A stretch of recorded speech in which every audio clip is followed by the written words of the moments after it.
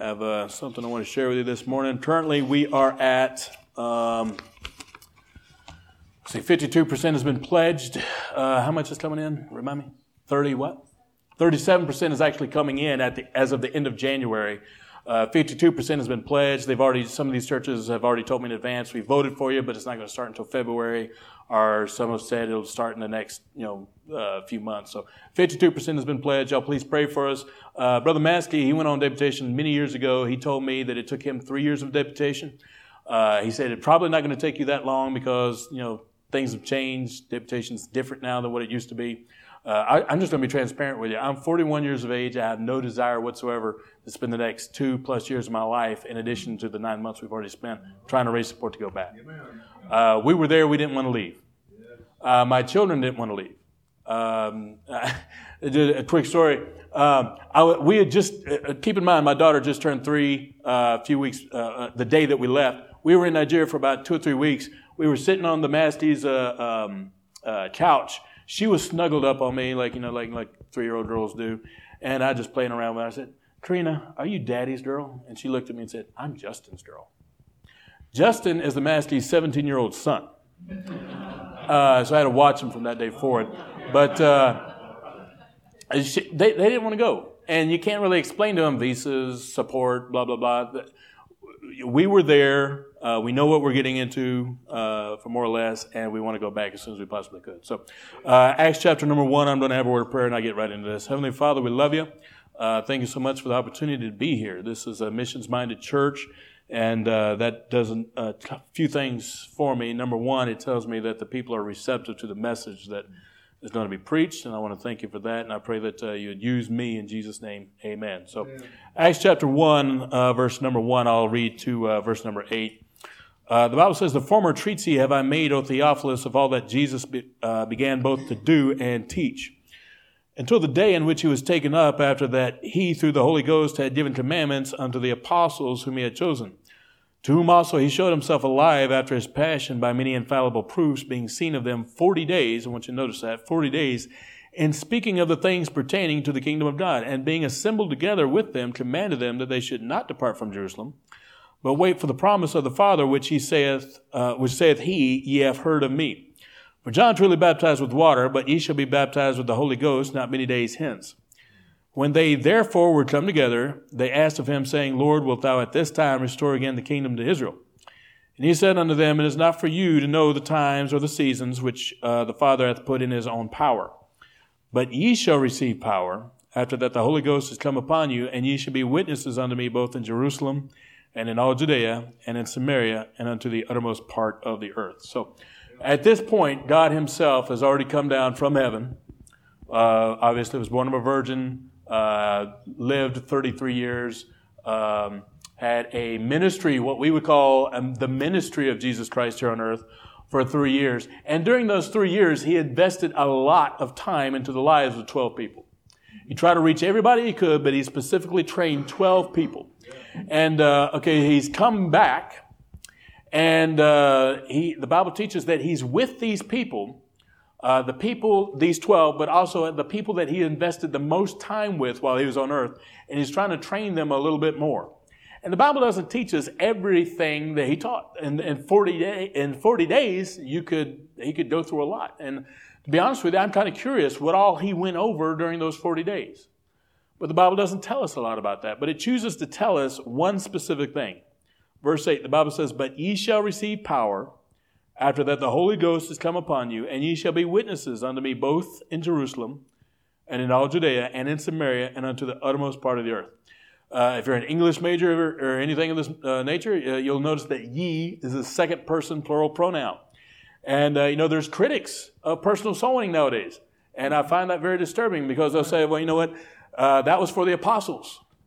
Well, I got news for you. All the apostles are dead. John lived a good while, but he's dead. You're telling me that nobody is supposed to go soul-winning anymore? So, well, no, that's not true. That's why we pay the pastor. It's his job. He's supposed to go soul-winning. That's a part of his job. You know what? I've got 3 quick responses to that. The Bible says, and unto the uttermost part of the earth. Now, I don't believe for a moment that God expected this group of people at this time with this limited technology to go out to everywhere in the entire world and preach the gospel.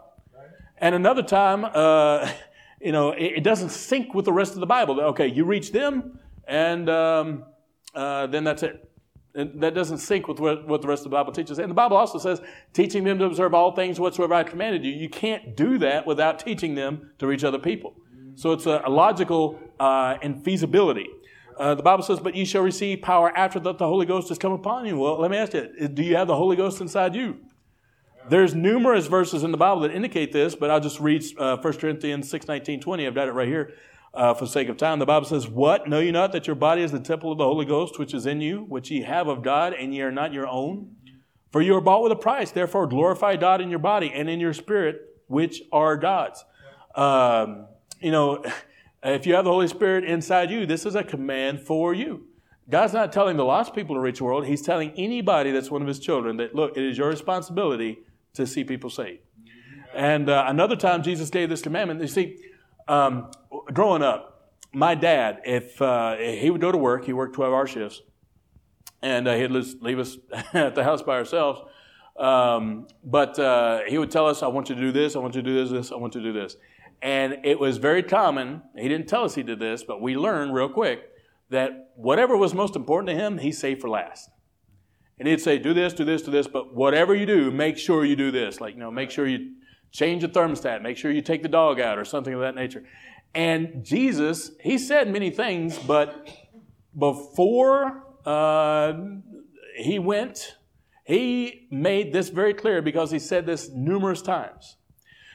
He said this multiple times in multiple places, in multiple ways to multiple people. So it was very important to him. Another time he gave the same commandment, just worded a little bit differently. He said, and Jesus came and spake unto them, saying, all power is given unto me in heaven and earth. Go ye therefore and teach all nations, baptizing them in the name of the Father and of the Son and of the Holy Ghost, teaching them to observe all things whatsoever I have commanded you. And lo, I am with you always, even unto the end of the world. Amen. Even unto the end of the world. I taught about this morning about how it looks like we're living in the days of Noah and that Jesus tries to come back at any time. But you know what? The end is not here yet. So if the end is not here yet, that teaches me that this is still a commandment that's going on today. So if this is a commandment given to every single one of us, something is interesting here about this verse. Let me illustrate it like this. I want you to do me a favor, okay? I want you to raise your hands if you have both of your shoes on. Just raise a hand if you have both of your shoes on. Okay, that's most everybody. Okay, put your hands down. Now, raise your hand if both of your socks match. If both of them match. Well, that's everybody. Usually, there's if they have junior hires in here, there's usually one that won't raise their hand. Okay. Now, if you have physical limitations, don't feel pressured at all. I don't want you to feel that way. But if you can, raise both your hands. Please raise both your hands. Okay. Somebody tell me, don't have to raise your hands because they're already up. Somebody tell me, how many is both? How many is both? 2. Okay. Now, you know what? After COVID, I got, I don't know, and this was years ago, I don't know, like my brain doesn't really work the same way, it seems like, and I can't think of the right word for stuff. I maybe had the same problem beforehand, but I just not remember it. And my wife, we've been together and spent time together. She'll understand what I'm saying, but probably not many other people would. So we'll be somewhere, and she'll ask me a question like, where did you put the water bottle? And I'd say it's in the big white cold box. And she's a godly wife. She won't make me feel stupid or anything of that nature. She said, you mean the fridge? Yeah, the fridge. It's in the fridge. How many of you understand God is not like that? Okay, God didn't put a word here that he just said, well, let me just put both. The Bible says, but ye shall receive power after that the Holy Ghost has come upon you, and ye shall be witnesses unto me. Both, meaning 2, in Jerusalem, and in all Judea, and in Samaria, and unto the uttermost part of the earth. Yes. Now, why would he use the word both, which means 2, and then lists 4 different places? Okay. Well, I believe that the Bible is teaching here is because we are all commanded to be a witness for God, to go sowing where we are and where we're not. And the thing is, if you read it in context, if you study grammar and all this other stuff, you realize that it means at the same time. Now, how is that even possible? You know what? I understand that, being in the city, that a lot of independent Baptists, they don't necessarily live in the city that the church is in. I went to First Baptist Church of Hammond, but I did live in Hammond for a while, but I also lived in Maryville. So what the Bible is teaching is you're supposed to reach the people where you're at. So if you don't live in the city, whatever neighborhood that you have, you're supposed to reach those people. And it starts even smaller than that, reaching your family. I usually go into this a little bit more in the Sunday school lesson, but Noah, he had 3 sons, and he made sure they all got on the ark. And that's one of the reasons I believe that God used him, because he took his responsibility as a dad seriously. And, during the holidays, you have an opportunity to witness to family members that you might not see for a while, but God commands you to reach the place where you're at. But you know what? I'm not in Nigeria right now. I was in Nigeria from January 27 to April 27 of last year. I'm not there right now. I'm not in Ghana. I'm not in Turkey. I'm not in Mexico, Kenya, Bolivia, Myanmar. But I'm telling you right now that there are people that are there right now that are reaching people because I helped them get there. Because I gave. And the Bible teaches that I get part of the rewards for that. And I encourage you, I want you to give to missions, but don't just say, I would say, I'll use the word easy. One of the easiest things that we can do for missions is give. You want to know why a lot of missionaries just don't make it? A lot of them don't even make it to the field on deputation. Deputation can be rough. And if they're there, depending on what country they're at and what the circumstances are, they might not stay there for very long. You want to know? Well, it's difficult. I tell you, Pastor, just being on deputation has really caused me to have a deep-rooted appreciation for my pastor. And, I respected him so much before, but so much more now. The fact that he has this giant target on him. And he has been so faithful, and he's one of the most humble men I've ever met. And, I've seen that, ever since we made this decision to follow God's will, that it has not been easy. You know what helps? The fact that I know that all across this country that there are people praying for us. Praying doesn't cost anything necessarily financially. It'll cost you some time. That's something that I would encourage all of you to do for missions, and especially so much for your pastor. Your pastor, because he's given to missions, and just the fact that he believes the Bible accurately, and he's a pastor, he's got a target on his back. Satan would really very much love to bring him down. And the fact that he is helping get the gospel throughout the whole world by preaching and teaching about missions accurately is that even bigger target. So please continue to pray for your pastor. But I don't want you to just go sowing. I don't want you to just see. The thing is, we've been in some churches, and I'm very grateful for every church that we've been in. But I've noticed that some churches, they have a strong push about, okay, let's put money in the offering plate. Let's get these missionaries out. But there's only a small handful that'll show up for a Saturday bus visitation or sowing. On the other hand, there's some that there's a lot that they'll be doing local sowing, but they don't give very much to missions compared to like how large of a congregation they have. The Bible teaches that we're supposed to do both. And listen, God might be calling some of you at some point in your life to leave your Jerusalem and go to Samaria or to the uttermost part of the earth.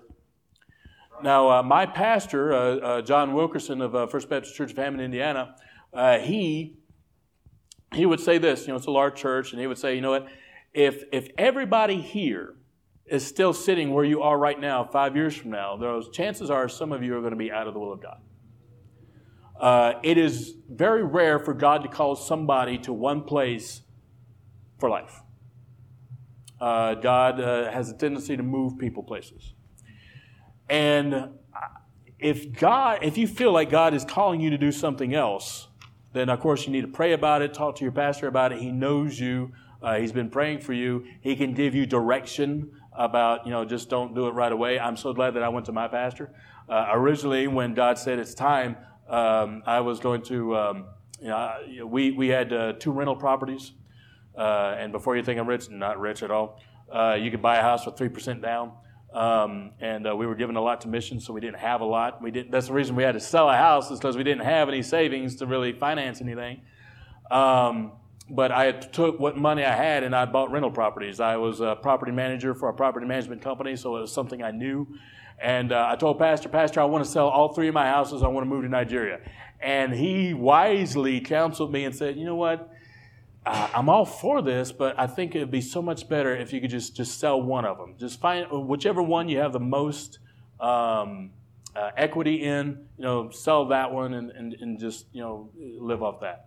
And I didn't know this, but as we were talking, as he was counseling me, I had an email on my phone that I checked the timestamp. It happened right as he said that. That I had a full price offer for one of our houses. So, if I would have just not listened to his counsel, I would have gone a completely different direction. Having 2 rental properties that has helped to supplement income as we're traveling on deputation. So by all means, if God calls you, don't. We kind of went full speed ahead as soon as we possibly could, because I want to get there as soon as possible. But I did talk to my pastor. You heard the testimony there about Nigeria, 225 million souls, projected to double its population, lowest life expectancy. We can do some things. We can eat different. We can live in a nicer house. We can live in a safer area. We can't do anything about the pollution that's there. It has air pollution in Port Harcourt, especially in the south of Port Harcourt. We can't really do. So we're going to be affected by that. I know that. I'll be honest with you, it's not like being a missionary to Mexico or anything of that nature where you might go there and think, okay, the food's good. We couldn't get behind the food. It's dangerous. There's kidnappings and all kinds of different things. As an American missionary, just be honest, being white, you stand out. You become a target. Why would you go there? Why would you leave a nice job and go to this place where you're a target, where it's dangerous? Why would you go there and finance it yourselves? Why didn't you just do things differently and have somebody else pay for it? Why would you do this? Because why would you take your pregnant wife? Why are you going back with 4 children? Because everything I just said about Nigeria is true, and there's a hell. Yes. Bolivia is the highest and most isolated country in South America. They have the highest elevated capital with 11,740 feet above sea level. They have the highest population of indigenous people in the world at 55%. It is estimated that over 8 million people have died in its oldest silver mine over the last 500 years, but they are so desperate they keep going back. Just imagine this. Try to look past that statistic and try to put your mindset in the eyes of a person this effect. Maybe your dad died in this mine. You have an uncle that died in this mine. And you try to find other stuff, but you can't. And your mom comes to you and says, look, you're going to have to go too. Even though you've known people that have died there, you go there as well because there's not many other options. Keep this in mind. They have a constitutional freedom of religion. But 77% of that country is Catholic because not enough independent Baptists have sent missionaries there.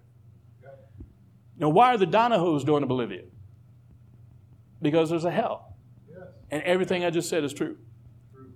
Kenya, they have a problem with baby trafficking. Gang members, they'll either buy, sell, or they'll ransom children. The average Kenyan, at the time that I researched this, they'll make $1,246 a year. But they're willing to risk their lives kidnapping a child because you can sell a child depending on their race, their gender, their tribe, for anywhere between $2,000 and $3,000. So why is Autumn Larson, why is she going to Kenya? Because there's a hell. There's a hell. As India has an estimated 1 million street children, just no place to stay, just in the streets. In 2001, 72% of England identified as Christian. Maybe it's because of, I'm 41, but to me, 2001 doesn't seem that long ago. 72% identified as Christian. Now it's down to 47%. Namibia is a country of 2.5 million people, and I've reached out to FBMI and BIMI, and as far as both of those mission boards are aware, and as far as I've been able to find online, there's only one independent Baptist missionary there. I've met him. He is 70 years of age. He's in America right now trying to get somebody to go because he's in poor health. He's built to work there, but he doesn't have anybody to hand it off to. After World War II, Douglas MacArthur, he pleaded for missionaries to come to Japan, and only a small handful of gospel-preaching missionaries went. Lesotho is 2.2 million people and over twice the amount of suicides per capita than the next highest country. Myanmar is the most generous country in the world. In America we give, but in Myanmar, 91% of Myanmar residents give money to charity. 62% have helped a stranger, and 55% have volunteered. I don't think over half of the population of America has volunteered for much of anything. Eddie Errold is in Thailand, and he has a very unique situation here. In Nigeria, the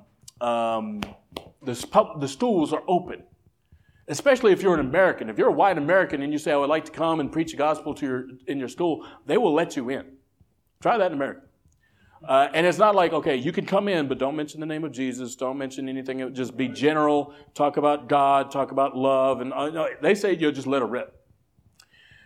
You can do the same thing in Thailand. And in Thailand, it has gone so far as the Presidential Guard, basically the King's Guard, the closest equivalent would be the Secret Service here in the United States. The King's Guard has told him, if you want to go to these schools, we will have some soldiers to protect you while you go to these schools. And the Philippines has the largest population density anywhere in the world. In Manila, the Philippines, they have 119,600 people per square mile in that one city. And the Filipino people love Americans. They're very receptive to the gospel. I reached out to BIMI and FBMI. And I was told by Brother Masty has been with BIMI for over 30 years. And I reached out to their mission board, and I was told that BIMI has, their average age of a BIMI missionary is 52. And they have 249 missionaries that are over the age of 60. 31%, so about 1 out of every 3 BIMI missionary is 60 and over. FBMI is not much better at all at 19% of their missionaries being 60 and over. Let me ask you this. Who's going to take their place? Who's going to take their place? The world, if the world is reached for the gospel, he's not going to be coming to people in Wrigley Field or Soldier Field. He's going to be coming to people in independent Baptist churches that give to missions, like what y'all are doing. And you say, well, this is my situation. Again, pray about it, do whatever it is God wants you to do. In America, we have a very unique opportunity where I was just at the commissioning service at First Baptist Church of Hammond. There's a man there that he was from the Philippines originally. He came to the United States, and he's worked many years. He's now getting his retirement package, and he's going to the Philippines. And he doesn't really have to raise very much support because it's you don't need much to live there, and his Social Security and otherwise is being able to supplement his income. If that's something that you feel like God might be leading you to, then by all means pray about it, talk to your pastor. But listen, the world needs the gospel. Yeah. Isaiah said, "Here am I, send me." Look, God will take volunteers. Amen. And if you look at it, I believe it's 41%. During World War II, 41% were volunteers of the American soldiers. Now listen, I want to end with this. I have a few things I want to mention about this. The Bible, Jesus called Peter into the ministry, and at some point in his life, he said, I go fishing. What he's meant is that I'm going back to my old way of life. He was a fisherman before he started following Jesus. And, Jesus, of course, was crucified. He didn't understand what was going on. And he said, I'm going back to my old way of life. And he was a leader. People followed him. The Bible says, and I'll just read this for the sake of time. The Bible says in John 21:15-17, "So when they had dined, Jesus saith to Simon Peter, Simon, son of Jonas, lovest thou me more than these? He saith unto him, Yea, Lord, thou knowest that I love thee. He saith unto him, Feed my lambs. He saith to him again the second time, Simon, son of Jonas, lovest thou me? He saith unto him, Yea, Lord, thou knowest that I love thee. He saith unto him, Feed my sheep. He saith unto him the third time, Simon, son of Jonas, lovest thou me? Peter was grieved because he said unto him the third time, Lovest thou me? And he said unto him, Lord, thou knowest all things. Thou knowest that I love thee. Jesus saith unto him, Feed my sheep. Many of you may have heard this before, but there's more than one Greek word for love in here. There's the agape love, the deep, abiding love, like for God to love the world, how that God loves us. And there's a phileo type of love, like, you're my friend. And when they were going back and forth, Jesus was saying, Peter, do you have a deep, abiding love for me, the way I love you? And Peter said, I phileo you, And how hurtful it is, and I've had this happen in my life, to love somebody and say, well, you know what, I like you as a friend. Right. And that's what was going back and forth the first 2 times. The third time, Jesus looked at him and said, Peter, am I just your friend? Do you just phileo me? And Peter just broke down. And Jesus knew what was in his heart, but he wanted Peter to realize what was in his heart. But what I find interesting here is the word feed is different as well. The difference between a sheep and a lamb is just age. A lamb is just a young sheep. So when he says, feed my lambs, it's the Greek word basko, and it means to graze, so it means to literally to feed them. Okay?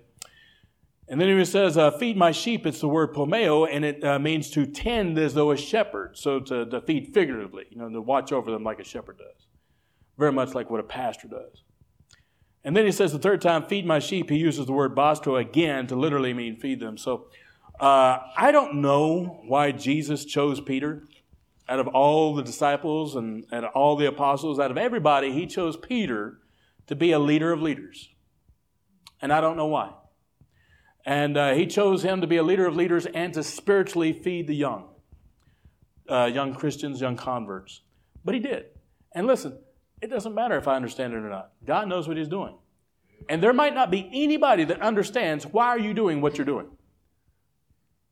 All you have to know is, did God call you? And today, Jesus asked the same question, do you love me? Am I just your friend, or do you have a deep, abiding love for me, and are you willing to do what he wants you to do? Would you bow your heads and close your eyes, please?